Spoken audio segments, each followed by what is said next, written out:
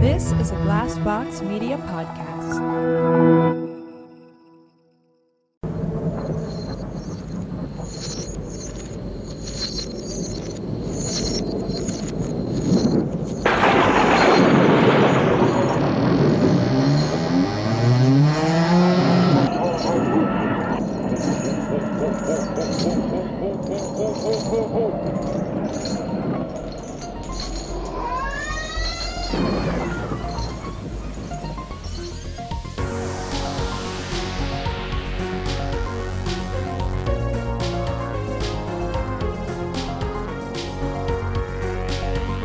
Broadcasting under the night sky from the edge of an undisclosed jungle on the Gulf of Mexico, I'm Christopher Garetano, your voice in the night.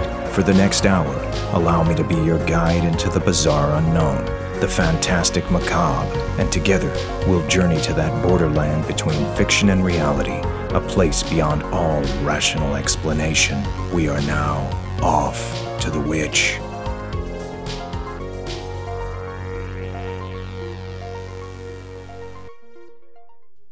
Whatever walks there, walks alone. It's a small but powerful line of literature that I first read one Halloween night when I was 12. The Haunting of Hill House by Shirley Jackson sparked my imagination and opened my mind to always consider what might exist beyond the realms of known science and understanding. I've experienced things that ever-evolving scientific analysis cannot easily explain. I've explored these subjects in my film and television work, and I'll continue to.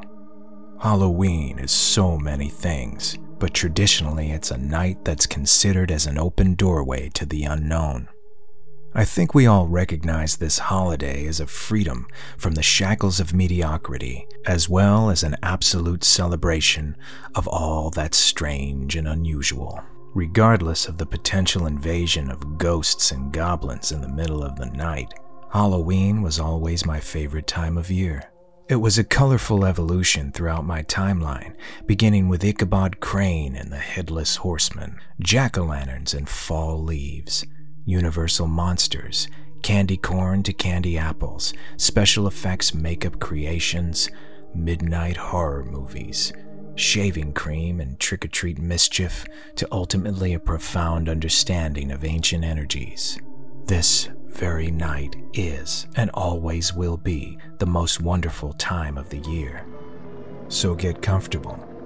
Turn the lights down. Never mind the sounds coming from the attic, the basement, or just outside your door. It's only the wind. Later tonight, our special guest is Paul Ehlers. In some circles, he's known as Mr. Halloween, but many remember him as the Madman himself. He played the axe-wielding monster in the 1981 drive-in horror classic Madman, and he knows a thing or two about what lurks in the shadows on October 31st. So, let's enjoy the night together, and I'll be right back after this commercial break.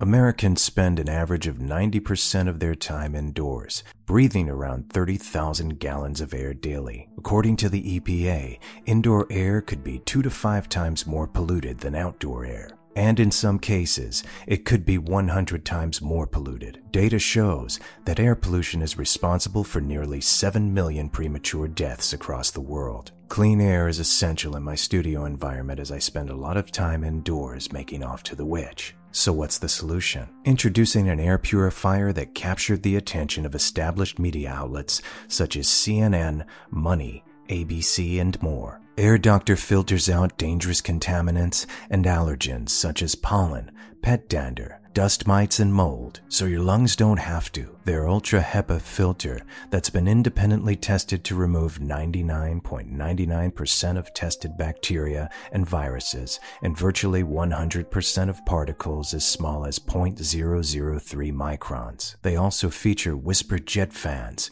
30% quieter than ordinary air purifiers. Air Doctor comes with a 30-day money-back guarantee, so if you don't love it, just send it back for a refund minus shipping. So head to airdoctorpro.com and use the promo code WITCH, and, depending on the model, you'll receive up to 39% off or up to $300 off. Lock this special offer by going to AIRDOCTORPRO.com and use promo code WITCH. What's up? It's Kaylee Cuoco. When it comes to travel, we all have a happy place. I just went to my happy place. I just went to Maui, and it was truly amazing. Priceline has always been about getting you to your happy place for a happy price with deals you really can't find anywhere else. Like up to 60% off select hotels in Costa Rica or 5-star hotels for 2-star prices in Cabo. Go to your happy place for a happy price. Go to your happy price, Priceline.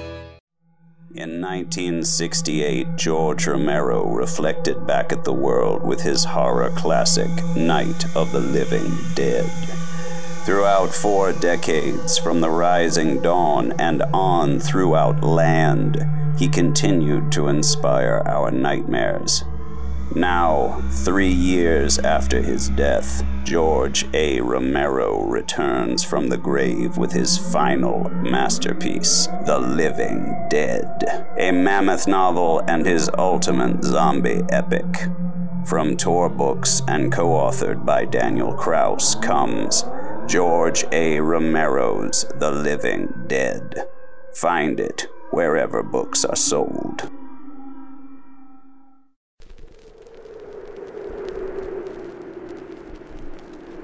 The Haunted House. Not a window was broken, and the paint wasn't peeling. Not a porch step sagged, yet there was a feeling that beyond the door and into the hall, this was the house of no one at all. No one who breathed, nor laughed, nor ate, nor said, "I love," nor said, "I hate." Yet something walked along the stair, something that was and wasn't there. And that is why weeds on the path grow high, and even the moon races fearfully by. For something walks along the stair, something that is and isn't there.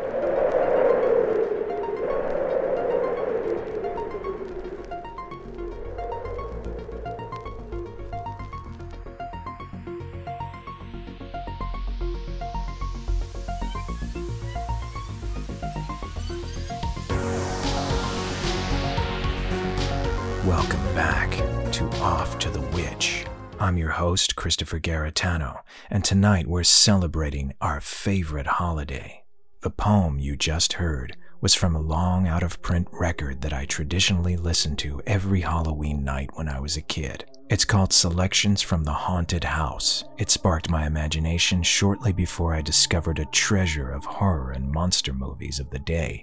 Halloween felt safe, it was spooky, and I faithfully believed, as many kids do, in the unknown. But with all the ghost stories and horror movies that I absorbed in those early formative years, nothing prepared me for the real thing.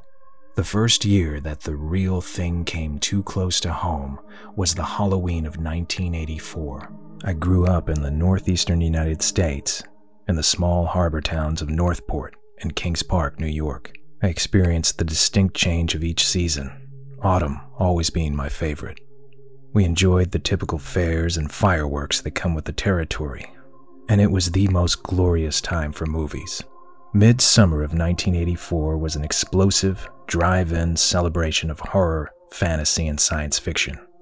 Gremlins, a cute monster movie about devious little metamorphs taking over a small winter town, was the hit that summer. I saw it at a drive-in with my family and loved it, but I was already interested in much darker fare. In April of that year, the latest and duplicitously advertised final chapter of the infamous Friday the 13th series, with the central character being a machete-wielding, deformed monster of a man named Jason Voorhees, successfully broke box office records. I saw the trailer on TV and obsessed over the gory images in my favorite Fangoria magazine. This was a time when the dark side seemed exciting, and it was no real threat because I understood it was all for the movies. I would carry around a special effects makeup kit practicing on family and friends, and I knew how the monsters were made. But the end of innocence came to me that summer of '84, because there was a real boogeyman out there in the woods. This is the story of when Ricky the Acid King met the devil. Like I told you, summertime was simple when I was a kid. We behaved much like the 1980s versions of Huck Finn and Tom Sawyer. We were constantly outdoors, and a new adventure found us almost every day. We hung out by local ponds, woods, and beaches. We played games of manhunt and hide-and-go-seek until the sun went down and the air was filled with fireflies. It certainly had its magic, and until that summer, for me, murder only existed in the movies. That all changed late one afternoon.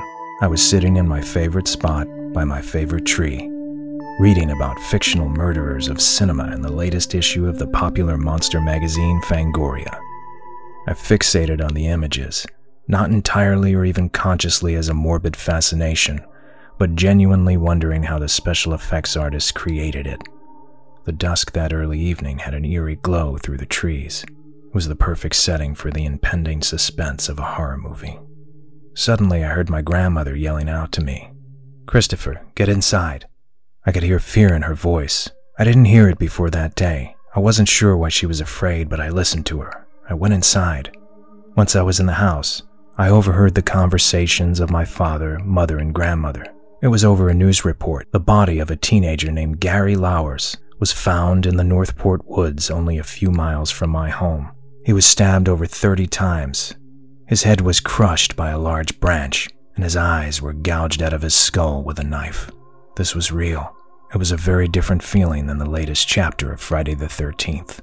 After I fell asleep that night, I had a disturbing dream. It was of my father boarding up windows from outside. I was with him, handing him nails, but then suddenly the door slammed, and I was alone. I ran toward the door, but tripped and fell. I looked behind me into the dark, and I could see a figure. A tall, deformed man walking toward me with a knife. I was frozen, and he was getting closer. I could see his face, and the knife slowly moving toward my eye. I awakened suddenly in the night. I looked out my bedroom window, and all I could hear were the nocturnal insects of summer.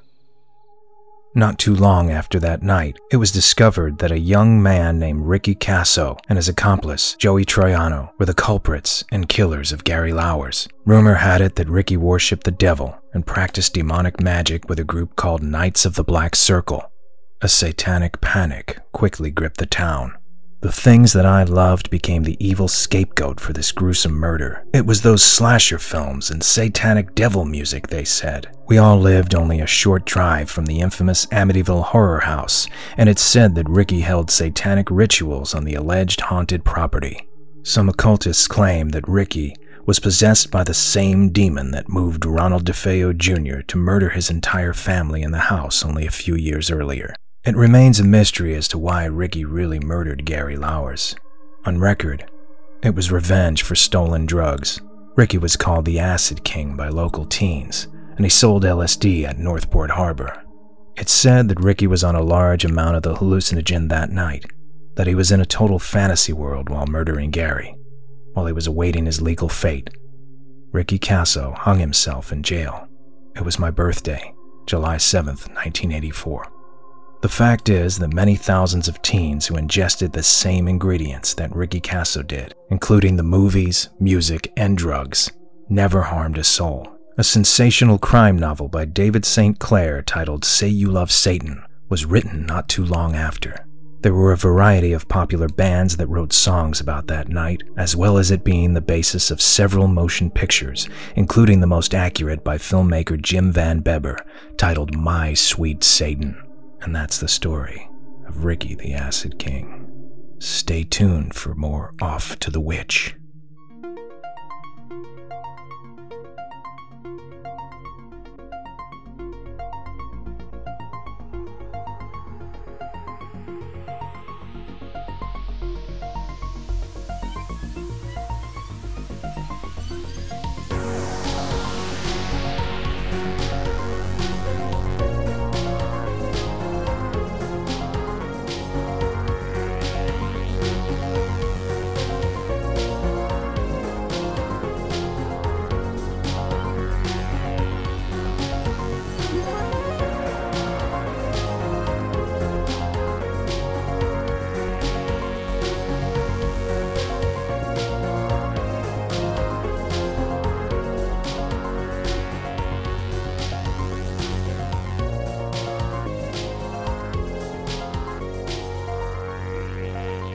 Welcome back to Off to the Witch. Tonight's guest was first introduced to me through cinema. My parents owned a video store in the 1980s. Norwood Video. In the horror movies section stood a VHS box with the title Madman and a silhouette of a hulking monster holding an axe. It was about a summer camp coming to a close for the fall season, and a legendary killer is summoned by a campfire tale. Paul W. Ehlers played the lead monster, and luckily I ended up befriending him many years later. Unbeknownst to me, he didn't live very far, in the same town of Northport, and I spent many nights visiting him and his wonderful wife Eddie. He even played the devious Jack Pruitt in my 2015 motion picture docudrama, Montauk Chronicles. His home is comprised of the most wonderful collection of bizarre antiquities and oddities. Perhaps the greatest Halloween parties that I ever experienced were at the house of Paul and Eddie Ehlers, and tonight he's spending it with us. So here's my interview with Madman himself, Paul Ehlers. I was lucky in that sense, I think, to be a child of the 50s. And what came along with that were all the films that came out in the 50s. I pretty much saw, I think, every horror film that was available during those years. I got to see Creature from the Black Lagoon when it was released. Almost all of the William Castle gimmicky films, we saw all of those first run in our theater, which included all the effects and all the emergo and everything that Bill Castle tried to do with getting the audience involved in the film. So that was a very big part of it. Can you describe one of Castle's, so to speak, tricks that he used to play on the audience? What was one that you experienced? Well, okay, the one that I physically experienced was watching The Tingler. Okay, they had set up buzzers at the base of some of the seats in the theater. And I remember getting a slight buzzing jolt during that one scene, which was actually made us laugh. I didn't actually scream, although I know screaming is what you had to do to make the Tingler diminish down to microscopic size. But it was just funny. What is more in the forefront of my mind is when we saw House on Haunted Hill, and after the sequence where Vincent Price throws his wife into the acid, and there's a scene, and he throws the other gentleman in the acid, and you see the skeleton rise up out of the pit of acid, and you see the skeleton kind of walk towards you, and then from the right side, stage left of the theater, a skeleton came out from behind the curtains and slowly drifted over all these screaming children, including myself. And so you were absolutely immersed in this world. You have this deluge of incredible movies, really affecting you as a young guy. It's informing your artwork. I'm sure Halloween must have been a big thing for you. Halloween was probably the most anticipated time of year for us. I planned way in advance. I remember the days of, before malls or before big stores like Macy's or anything. They would be your local shops, and we all knew who those people were. And you'd go in there, and we'd wait to see the costume he was going to carry for that particular year. And it was very exciting. And they always had that, it was in that box, and it had a clear opening window, and you could see the mask, either a witch or a cat or a ghost. And in there would be that folded up costume. And, we would do those, but a lot of us did our own stuff. I mean, we tried to work with whatever we had in the house to make it an even more convincing character. So we tried those, I would wear those, but after a while I started, learning how to handle certain makeup effects, and I would do my own fangs and my own teeth. And you would just wait for Halloween. I remember really early on in waiting for Halloween to happen. My mother had told me a story that she found me in my bedroom on my knees looking out the window. We lived in an apartment building and we were on the fifth floor. So I would open the window and I would lean on my elbows and my hands and look out into, at that time was kind of an orange sky in the city in Queens. And I was like 2 and 3 years old, and I would sit there waiting for witches to fly by.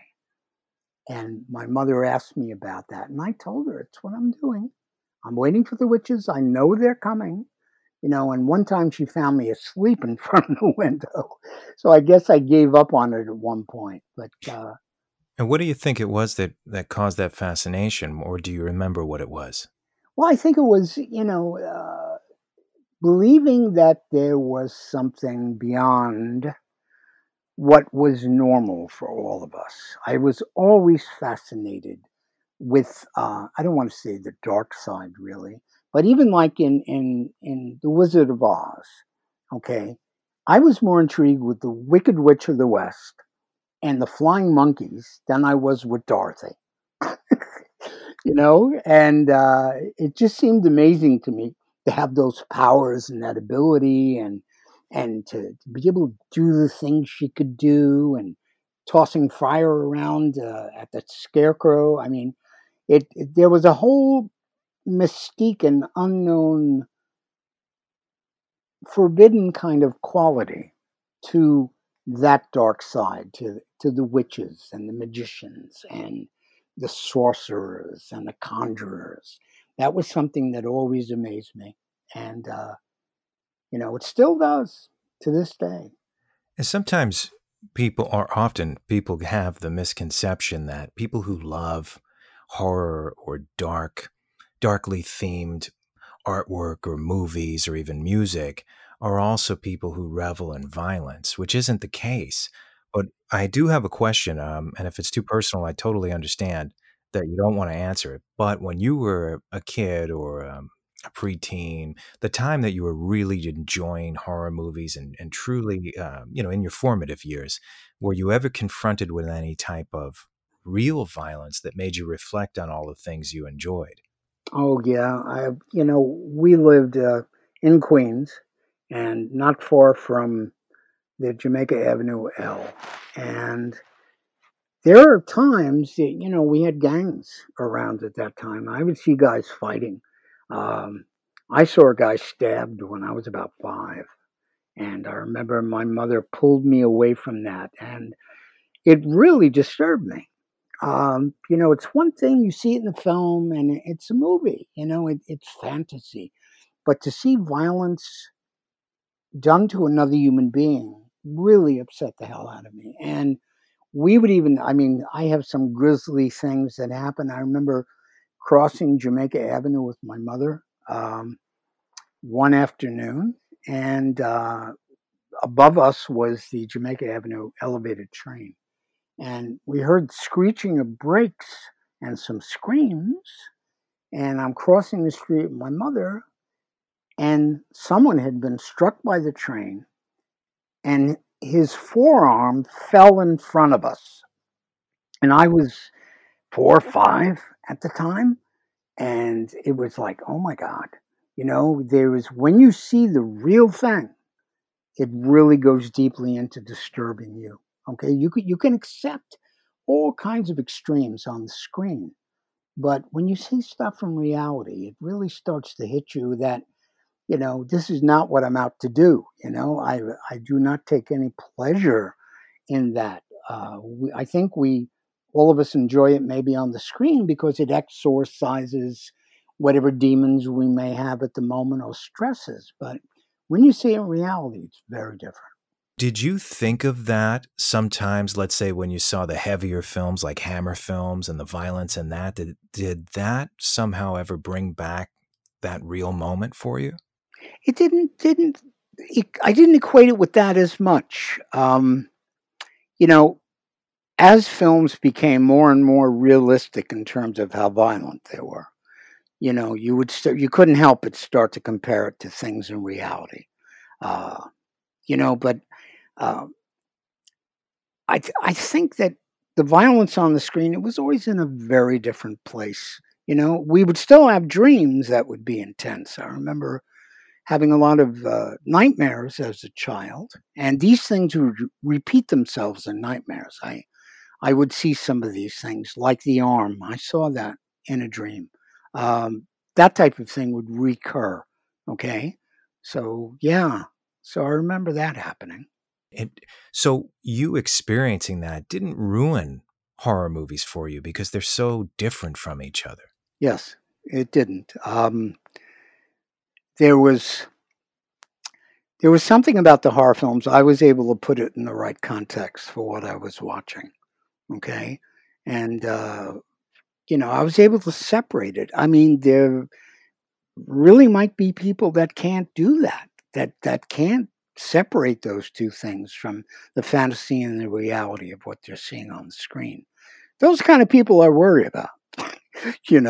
Where to them that's normal, but no, to me it was not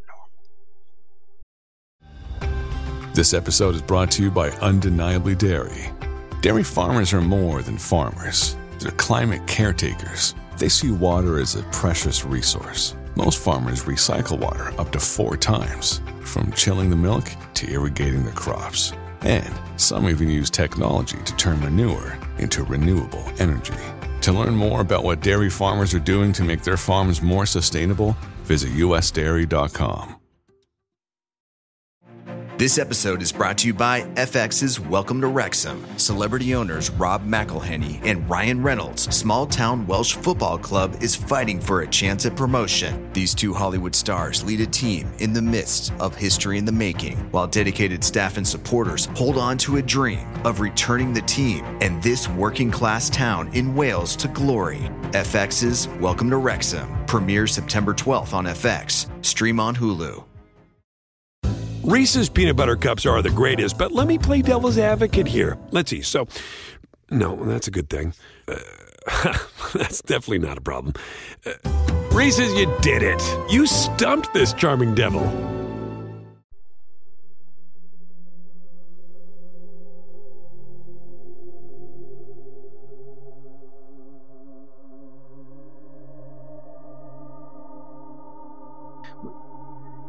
Let's move into, because I know that you were inspired by magic, not just magicians on stage, but actual magic. Do you believe that there are, and we don't have to get too into your real personal beliefs, but just as a general rule, do you believe in universal energies and that people can manipulate them with certain intention? Having an interest for years in trying to get to uncover some of the hidden secrets about various spiritual beliefs, and I always thought there was more, as it is in Shakespeare. There are more things in heaven and earth, Horatio, than are dreamt of in your philosophy. Always believed that. I always believed that something else was at work, and it became kind of an obsession to see to what lengths the human mind could manipulate things, or if it could even do that in reality. And I got involved with a number of groups over the years to just kind of sit in and see what they believed, and see if there was anything I could glean from their beliefs that I could hold true to myself, and keep something that would make sense to me, and be something I could use moving forward. A lot of times, for me personally, there's kind of a spidey sense within yourself, some of us, that when something rings true and when it doesn't. And I had an awareness when people were talking about things that I just thought were just not true. What I'm hearing from these people is their own egos, their own desire to control people. I didn't agree with any of that. It was mostly what could be done to focus the energy of our own minds and how much could be gotten from having an understanding of what we could put ourselves through. Um, Years ago, I used to uh, go off into the woods and I would spend sometimes almost the entire night alone and just trying to perceive everything that was around me and to have more of an affinity with the darkness, an affinity with the night. For some reason, I have always been able to create better at night. Um, and most of my writing that I do, my knife designs, all of that, I usually do in darkness, when the sun goes down. It's just a stronger time for me. And so, with the same perspective, do you believe that Halloween night, as it's said in tradition, is a powerful night for that as well? Oh, I think so. I think we've seen that. I've seen it myself over the years. Um, Interestingly, so many different civilizations have similar festivals at the end of the growing season and all around the world. There was a time when people would bemoan the passing of the sun and the days getting shorter. And usually at harvest time, when the final harvest was brought in, um, people would do things to symbolically draw back the sun, bring the sun back, the warmth of the sun back to help the growing, the fields, to do all of that. And when the days would get shorter, there was at that time during the end of October, at least in the Celtic countries and Northern Europe, um, what they would do is on Halloween night, which back then the Celts called Samhain, and it was considered the Celtic, the Wiccan New Year was normally Samhain, and that was Halloween. And it was a time when the veils between both worlds, the living and the dead, the dark and the light, would be very thin. And it was believed at times like that we could reach out and contact ancestors, people that had gone before us. And in many different civilizations, they would, for instance, like Day of the Dead in Mexico, they would make the sugar skulls and foods and bring them to the graveyards and cemeteries in honor of the dead that had passed. And they would leave foods on the graves. In in Ireland and in the Celtic lands, the belief that the veil was thin between the living and the dead would have them also leave things out for ancestors that may come visiting their homes or close to their homes. They also would dress up in more frightening costumes in an attempt to frighten off any negative demonic forms or any negative energy that would be coming near their homes. They would try to frighten them off with that. And I think a lot of what we do with Halloween costumes is a lot of that. I think it's represented pretty much by what they did in those years. When the Irish came to the United States, we did not have a Halloween during the middle of the 19th century. It's when the Irish came here and they brought their traditions with them. And with that tradition was Halloween. And it it just caught on. People enjoyed it, and it became the holiday it is today. where unfortunately with COVID and our current plague, it makes it rough because we always wait for a Saturday Halloween, which is going to be this year, and we get 2 moons. So we get our full moon in October and a blue moon. The second moon is later in the month. So it's a very magical time. I suspect it could be measured scientifically. I mean, there could be some kind of, through quantum science, influence on a subatomic or molecular level from the human mind. It seems like it's in the world of the mystical, but it's so ancient. There's so many different cultures that believe in that type of influence that I wonder sometimes why people are so quick to disbelieve it. I think it's out of fear. I think that people generally fear the unknown and avoid it. And I think that mankind felt more comfortable in the early days of our development, relying on a shaman or a sorcerer or high priest to be the person who did all the work. They would carry on in their village, carry on with their people, and they would turn to a wise man, a sorcerer, to advise them and to do things to help out the village.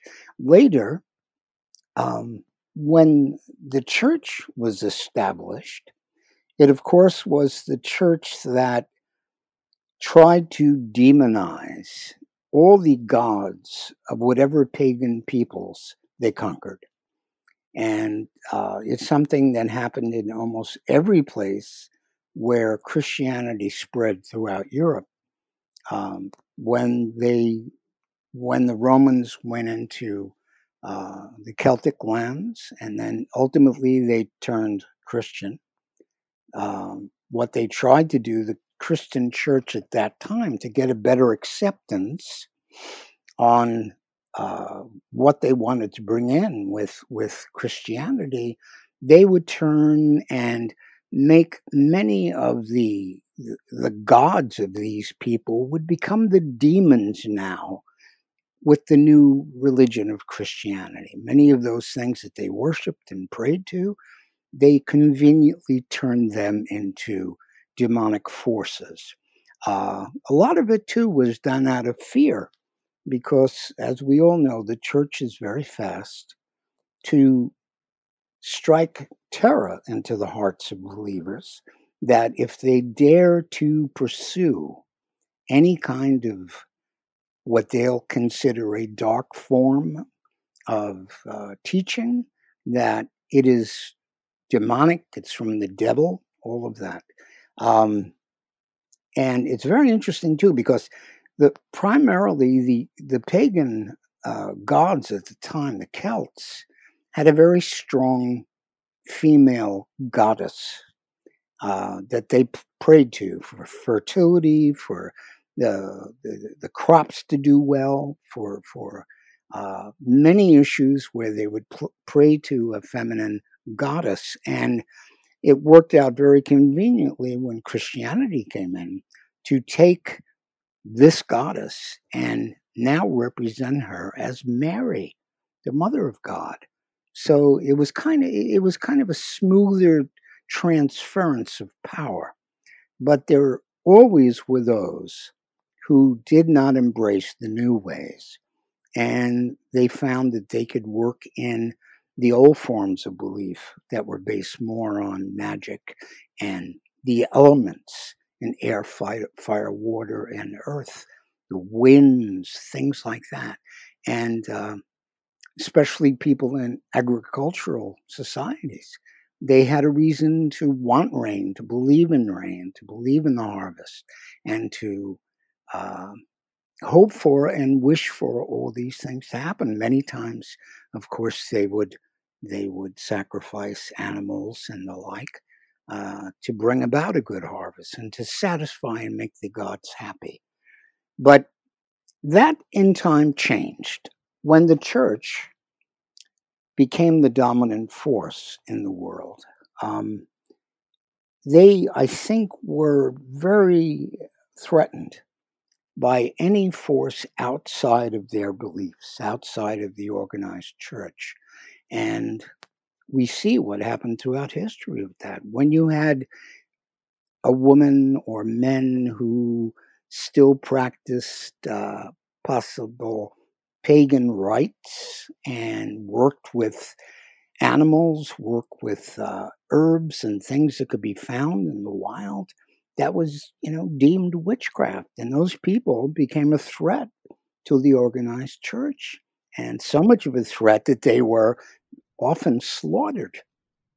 I've seen the same religious persecution even in modern times against the holiday that we're celebrating tonight, with the same fear that it's opening up doors to demonic energies and things like that. And I think much like it, depending on what you believe, if you believe that this is a demonic night and that doors are opening up evil, and if you acknowledge it as a good thing this holiday, I think your belief can conjure up a lot of negative energy. I think you're the catalyst for the power. Do you believe that's correct?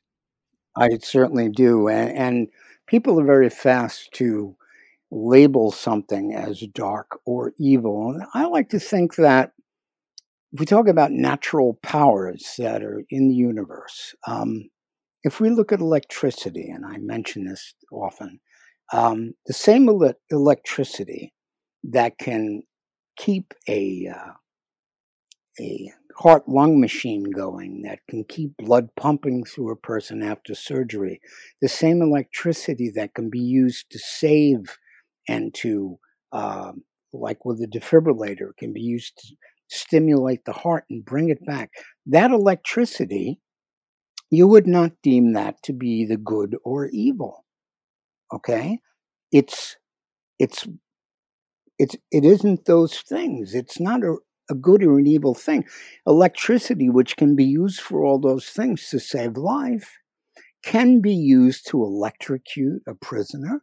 Okay? That doesn't make the electricity evil or dark. It's a power that's there, I believe, in the universe. That power can be drawn upon and can be directed. And it can be directed for good or evil, but I think the good and the evil fall mostly in the application of human beings. And I think it's more good or evil human beings that use this energy for their benefit. They can use it for good, or they can use it for what so many people call evil. But I think it all depends on it all depends on humanity and how it's focused. I suppose the same can be said about horror movies and dark subject matter and even weaponry, which you're a weapon designer, but you have a very positive outlook in it, and you're not a pro-violent person. And many people that I know who handle and own weapons or even design them, oddly enough, are not violent people. And is it the appreciation of the art of something, the history of something?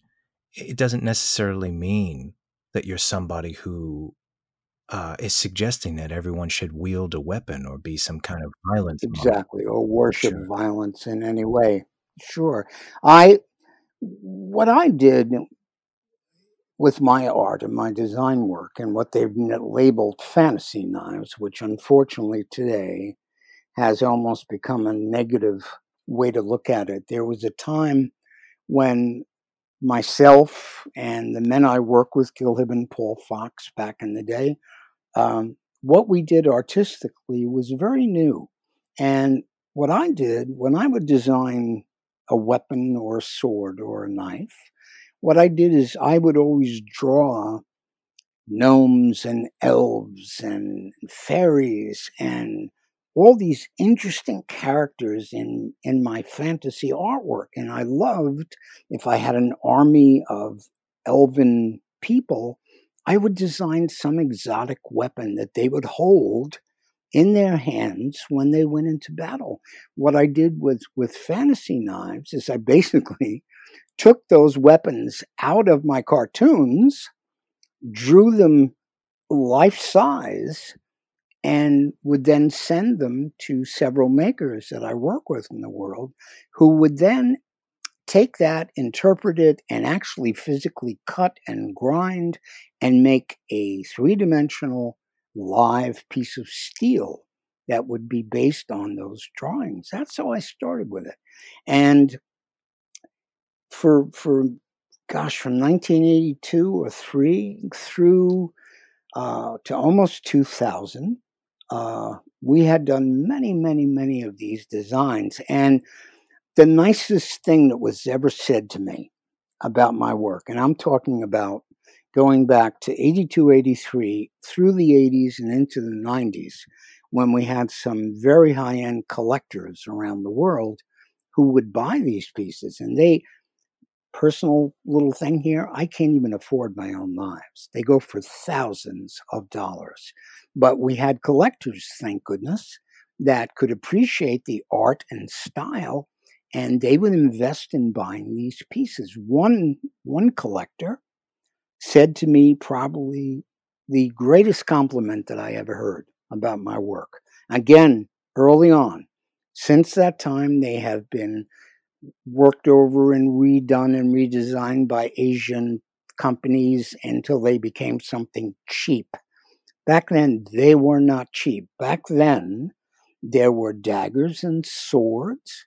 There were hunting knives, Bowie knives, knives for the military, but fantasy knives where you would take the steel, the handle, the guard, and start to change the shape into almost like a living character. My things were based often on insects and things that I could see in nature. The gentleman that collected a great many of my pieces, who had them in a collection, was fascinating. I went to his house once, and he had this almost James Bond kind of room in his basement where he turned this lock and key, and this steel door opens up, and I'm looking into this room with all these fabulous pieces of art that he owned, and my knives were there on display, usually raised off the ground on a pedestal with very interesting lighting on it. And I just never saw them that way. They looked just so amazing. But what he said to me, and I spoke to him not long ago, and he said it's still true. He said, Paul, I have been to all the armories around the world. He was a concert pianist. He went to all the armories, the museums in various towns throughout Europe and throughout the world, and look at the weaponry that throughout history that was at these locations and museums. And he said to me, Paul, I have never in all those years seen anything in those museums that looked like your work. And that was just the coolest thing anybody had. That made it all worthwhile for me. But that's wonderful. It seems like the people that can appreciate the weaponry the same way you appreciate and conjure up and imagine the design of it are very emotionally and historically mature. And it seems like people who are just so scared of it and are so against it are very ignorant of history and art and design. Yeah, I did a thing for the Boy Scouts locally one night, and I brought in some knives to show. And my wife Eddie was sitting in the audience in front of someone, and I was talking about the same things I'm talking about now. And this woman was, I can't stand knives. What? All these knives, it's terrifying. Eddie turned to them and said, how do you cut your food? So that kind of like shut her up immediately. But that's the greatest comeback. And yeah, Eddie's a wonderful person. Oh, too, she is amazing. And if it wasn't for her, I truly would not be here today. She herself is an artist and a graphic designer. She's a photographer. And when we met each other, my library and all my work was, as I said, fantasy related, like elves, fairies, gnomes, creatures of the woods, all of these things. And I met her, and I had been divorced by that time, by the way. I met her, and suddenly I see in her collection, she had kind of the feminine version of all the stuff I collected. So what we did is we kind of combined both of our collections of art. And Christopher, you've been at my home and you've seen the things we have. So, with all of that fascination, rewinding back for a second to the time, and I guess it was somewhere around 1980, 81, you had already had this interest at that time, and you were about to to date your most famous role in motion picture. It was Madman, the main character, the main monster, the killer, and the drive-in horror movie classic Madman. Can you tell me how that happened? Yes, I will. Let me just say, lore of the campfire, telling of his horror, lost in the woods with the madman and the stars. Don't laugh at the tale. Heed if you call him. The legend lives. Beware the madman Mars. I don't think I've ever done that before. Perfect. Go, look out, look out. Yeah, it was 1979. I was out in East Moriches, Long Island. My friend Jim Grillo, who was a farmer and also was a sheriff at that time, he had a fella come over that his wife had gone to college with. And that person was Joey Giannone, the director of Madman. And he met with me one night and we talked about horror movies and we talked about what we thought was scary and what worked in a film and what didn't work in a film. And he knew at the time that I was primarily an illustrator. Okay. And as time went on, I got a phone call from Joey, and he and Gary Sales, who the producer of Madman, they had bought a little office on 7th Avenue in Manhattan, and they had me come in to do the one sheet, the illustration originally for Madman. And they told me at the time, we were thinking of something like a Grimm's fairy tale, where you had these woods and gnarled trees and the character of Madman would be maybe in silhouette and would be a very classy look. So I went home and I did a version of that. So wait, you were hired as the poster designer. Poster designer for Madman, yes. And I did the drawing. I brought it in, showed it. They loved it. And I was describing to them originally how I saw the Madman character standing next to a tree and crouching and twisted over and his hands gnarled and holding an axe. And Joey and Gary kind of looked at each other and they said, "What are you doing for the next 2 months?" And I went, "Get out!" I was thrilled. I mean, they saw a 7-foot tall guy. They saw all kinds of guys. And back then I had done a lot of weapons work with swords and bokens and axes. I did a lot of martial arts and karate. So I was raring to go, man. I was ready to do it. And they gave me my first shot, really. And I was thrilled about it. I couldn't believe it because here I am. We talked earlier about all the movies I watched as a kid in the theaters and all the characters and Christopher Lee and Oliver Reed and Curse of the Werewolf and how much I adored all these people. And it turns out here I am, Mr. Horror is now going to be starring in a horror film. I couldn't believe it. I was blown away. And we had some meetings. We talked about the character, what he was going to look like. I had helped out with that. I did some sketches, and we had done a mask. I had my face cast, and they did a sculpt over that. And I remember Joey and we went to go look at the character and see what it looked like. They had done claws, hands. They did a head.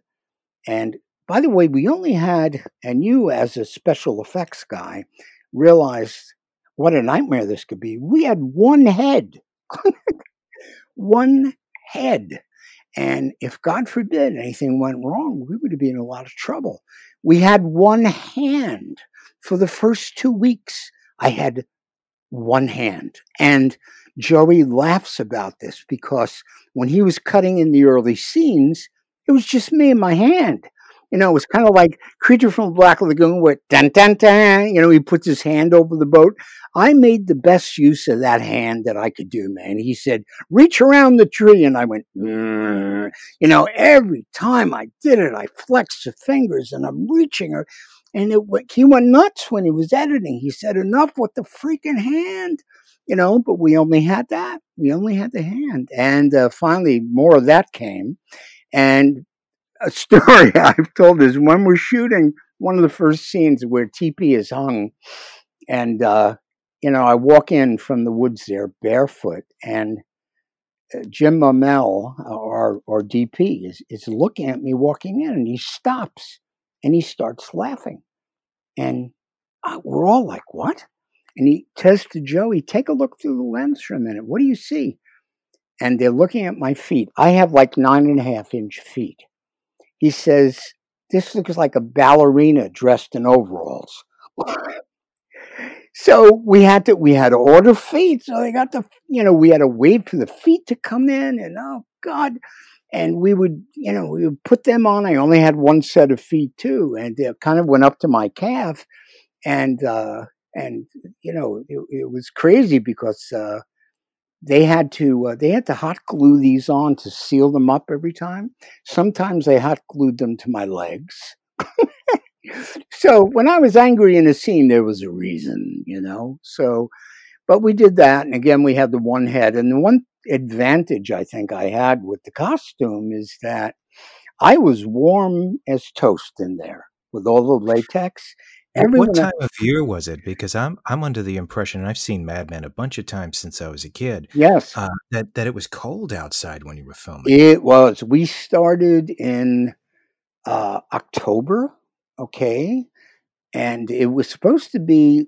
You know, what a weird camp, right? These kids, there's only 5 kids in the camp. What kind of camp is this? But it's like for special children, right? You remember that. And it was in the fall. It was for some reason a camp in the fall. And the story we always talked about is that the art department, you know, it was supposed to be the end of summer, and leaves were starting to go orange and brown and curl up, and they were out there. The effects team was out there painting leaves green and trying to have have just be this cohesive thing about all the matching backgrounds.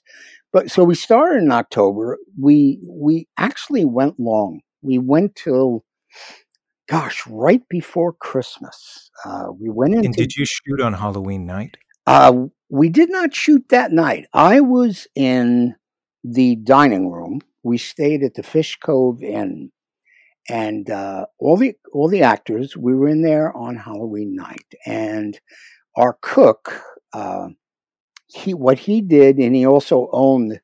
It was Tony and Susan, I think, that owned the place, the cabins and the main house, and he made fish skin put it on like a cookie sheet and made them look like snake skins. And he served them one night, and I was in the dining room with the actresses, and I was with Alexis, I was with Galen, and she and I were cutting pumpkins and carving out pumpkins and having a wonderful Halloween night of doing all these things, you know. That was great fun. And then at one point, I think we were improvising between me and Galen and the other actresses, Jan Claire and Harriet, and Jimmy Steele, Tommy Candela. We started doing improv scenes that we were all crazy people in an institution, and we were playing off that. We had a wonderful Halloween night, actually, on set. Okay, which was a hell of a lot of fun. But we ran a long time. Sadly, John Lennon was shot while we were filming one of the days, and we put up all these black drapes on the set. No one could film that night. We were all very, very. Did you think at that time, 40 years later, we would be talking about this. And in fact, Madman is more popular than ever right now. I know, isn't that nuts? I mean, when we had at the Cinema Arts Center in Huntington, when Joey was still alive, he passed away not long after that, but we had a showing of Madman in early 2000s, 2003, 4. And we had a showing in the Cinema Arts Center. And all of these kids showed up. I mean, kids, guys in like their 30s and so forth that loved the film. And they're all there watching the movie, and they watched the commentary and all of this. And we had no idea. And Joey said to me afterwards, he said, who knew? Who knew we had this kind of a following? And it's been wonderful to see it. I mean, I've told people that for me, I was 30 when I did the film. And all my friends who were into horror were also about 30 years old. We had gone through all the horror movies of the 50s and 60s and Texas Chainsaw and everything. By the way, my friend Larry and myself on Broadway wanted to go see Texas Chainsaw Massacre when it opened. And we pooled together our money, and we did not have enough money. So Larry and I went to the Red Cross, and we gave blood and got paid for giving blood. And this is how we were able to get in and see Texas Chainsaw Massacre. Oh, my God. Were there any protests to the violence when you were making the movie? Did anyone ever object and say, I'm not sure why I'm here? Yes, there was a crew member that for some reason decided to come up to me whenever he had a chance and would say to me, whisper to me, you love this, don't you? You love slaughtering these people and cutting them up. And I would say to him, what's wrong with you? This is a story. It's a campfire tale. No, this is not the thing that I dream about doing. And if I remember right, I mentioned it to Joey. He got fired. He was gone. Okay, this is not the thing to ask people while you're making the film, you know? Did that ever happen since? Because I know Tom Savini, the special effects makeup artist who worked on Friday the 13th and Creepshow and a million other classic horror films, had dealt with a lot of backlash, and people would, ask him, how dare you do this? Especially movies like Maniac. Did you ever come across anybody down the road that knew you were a killer in a horror film and challenged you with that? I had been asked at parties when people found out, and and they would talk to me about it, and they said, "This is what do you get a thrill out of doing this?" I said, "No, I kind of got a thrill about being paid by the week to do it, and got a chance to actually be in a horror film, the very thing I loved as a kid. But whether or not I took any solace from playing a murderer or anything like that, I always told people no, and that's not why I did it." There's a huge difference. As if anyone plays a character in Shakespeare, there's a lot of violence in Shakespeare, biblical stories. Anybody that's ultimately strongly religious and then condemns somebody for reading a horror magazine or eating comics or watching, gory films. It is not synonymous with people who love violence. It is fake. I knew that since I was a kid, and I believe you knew that as well. You're celebrating story, right? You're celebrating elaborate creatures and special effects. Am I correct on this? Absolutely. I mean, it's there was such a love of seeing these movies when we were kids. I mean, there was nothing like it to be in that audience and have the lights come down and start to show these movies, and the feeling it gave you when you would leave there and you went home. If you went home in the dark, you'd have that anxiety that something was going to happen. And it was amazing. Unfortunately, today, if I want to see horror, watch the news. I mean, it's tough. I mean, what I'm seeing happening day to day in the world is often so horrible that, we had nothing on those things. I mean, it's I don't know. I don't know. No, The you, world you has are 100% correct because watching the news has given me the lowest of lows that I've never felt from a horror movie. The last couple of things I want to address, and it is people are listening to this for the first time on Halloween Eve or Halloween night. Describe, because you know it so well, what is the perfect Halloween night? Tell me how you set it up. What do you do? well, what we've been doing, my wife Eddie and myself. Uh, it would be one thing if we had friends come over, which we did for many years, except for this year, because of the concern for COVID. And to us, what really would start to hit home is after there was a small party, and I was always on the ready to go right out when the bell rang and I had to go outside, but people would be drinking and we made food and everybody would be laughing in the house, and finally people would go home. And it was at that moment when things were quiet that Eddie and myself would sit. We would have candles lit. We would have possibly electronic music playing like Tangerine Dream from their early albums. Uh, we would have music playing. We had, as you know, antiques in the house. We have gargoyles. We have sculpture of a mythological nature. And we would light a fire normally and just quietly absorb all of the feeling that was around us. And we didn't get it that much when the house was full of people. We would look forward actually to when people would head home and we would sit and relax quietly. And at times like that, I remember too, I would say a few words hearkening back to the ancestors and acknowledge that the night was that thin veil between the worlds.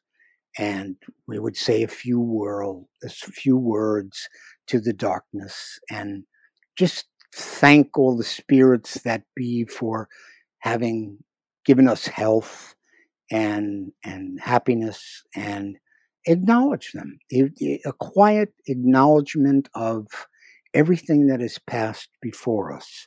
And the same thing is true at Christmas. We like to do it the same way, quietly at Christmas, and just absorb the darkness, absorb the, as he says in A Child's Christmas in Wales. I think one of the last lines that he says in his poem, his wonderful poem, is he's in his bed after the whole goings on of Christmas Eve and everything that was happening, Dylan Thomas, and he says, "I said good night to the close and holy darkness, and then I slept." And that would be what would happen. You would go to sleep on Halloween night with just the tingling of all the wonderful experiences you had throughout your life to that point. And I still feel that to this day. And you've had such an interesting life so far. When we're all leaving this place at some point. What do you feel like? All of these observations and everything are just so amazing. And for people that don't do this, you're really missing out on life itself. The meaning of life. What do you feel like you'll take with you when you leave this particular existence? I what I believe over years of doing this is I try to involve myself in all forms of different spirituality as it's seen throughout the world. And I take from various forms whatever it is I can glean that I feel works for me and feels good to me. And learning about spirit, learning about possible spiritual survival, learning not to be afraid of darkness, learning to embrace the other world. And I guess my goal would be, what I would hope is that at the time of my physical death, What I would want is for my consciousness to remain together, for my thoughts and my ability to reason and understand and perceive what I may see after the death of my body, to be able to face that, understand that, possibly even question things that I've wondered about my entire life, to keep that consciousness together after the death of my physical body would be something that I hope very much will happen.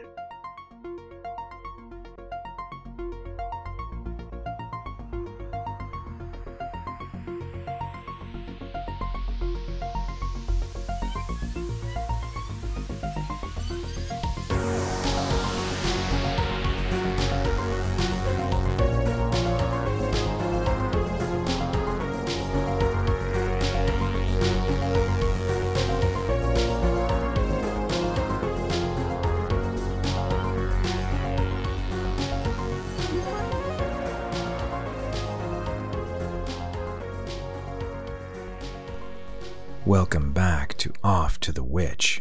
I want to thank you for spending this night with me. The theme of this episode is partially a reflection on things we love. Halloween, to me, is a celebration of creativity, freedom, imagination, the unknown and realms beyond. It's not to revel in the darkness of the human soul, but to rejoice in how wonderfully bizarre and uncharted our existence is.